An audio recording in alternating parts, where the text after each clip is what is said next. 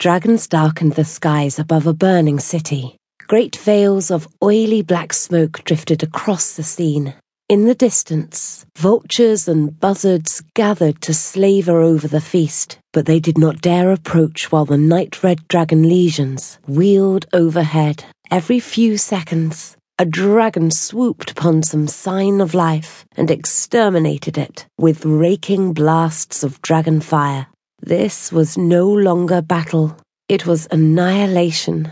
Pip moaned in her sleep, tasting blood from her bitten tongue. The visions, 4 nights running, powerful, lucid visions had assailed her sleeping hours. Without pause or respite, her point of view swept rapidly towards the final fortress, crowning an unfamiliar mountaintop, a solid dark bastion, commanding the area of the devastated city. She had never seen this place before, yet the clarity and comprehension of a dragon's vision was hers, bringing every detail vividly to her awareness. Flames snaked up sandstone fortifications. Once picturesque terraced orchards blazed like neat ranks of torches planted in blackened soil. Here, a troop of 5 soldiers, wearing unfamiliar banded armor, stood frozen in perpetuity, inside a column of ice, the snarls upon their faces, their white-knuckled grip of their maces, forever etched in ghastly death. She saw a woman flung against the battlements, mercifully dead before she dropped 200 feet to the ground.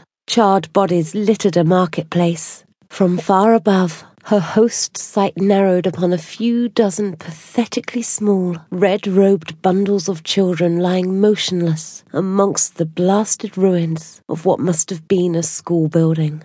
She wept. Her tormentor, the harbinger of her visions, did not. Pip sensed puzzlement, the counterpoint of her human emotions, leaching into the furnace blast of a dragon's battle madness. A huge black-talon paw rose into her field of vision. "Destroy that fortress wall. Crush these feeble rebels, my dragonkin. As you command, mighty Zardan." Zardan? Dimly, amongst the snarl of Pip's blankets, awareness penetrated. She was with Zardan? How?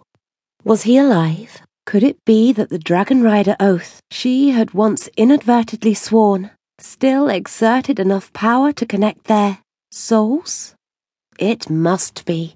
A monumental chorus of dragon challenges belled out from behind Zardan, the once red dragon who had stolen Pip from the Silakian zoo. He turned slightly to check. Breath snarled in Pip's throat. Mercy. At least 500 massive 100-foot night-red dragons, the Marshal's legion of dragon thralls, winged behind the experienced Zardan as they approached the huge fortress, still defended by 100 or more red dragons and several blues. Was this the Southern Academy? 2 or 3 miles to the west, she saw an island floating above the cloudland's void. Dragons circled above and around it like a corona of living death, each an identical sooty black in colour, bearing the imprint of the master they served steadfastly, thanks to his mysterious ability to control dragon minds. A blur of white caught her vision, a beautiful white dragon, gleaming silvery white beneath the noon dazzle of the twin suns, shot down towards the blocky fortress from over a mile above, seeming to gather impossible speed, the inrush of his magic sucking the very life out of the skies as he fell.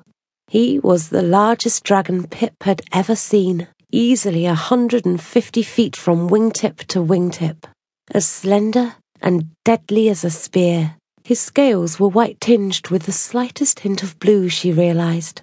Magnificent, breathtaking.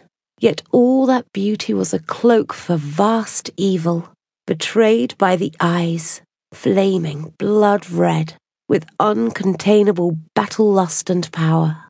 Beneath his charge, the pentagonal fortress stood outspread like a flower. Thousands of soldiers manned the battlements and ramparts, standing firm against a besieging army, many thousands of men strong,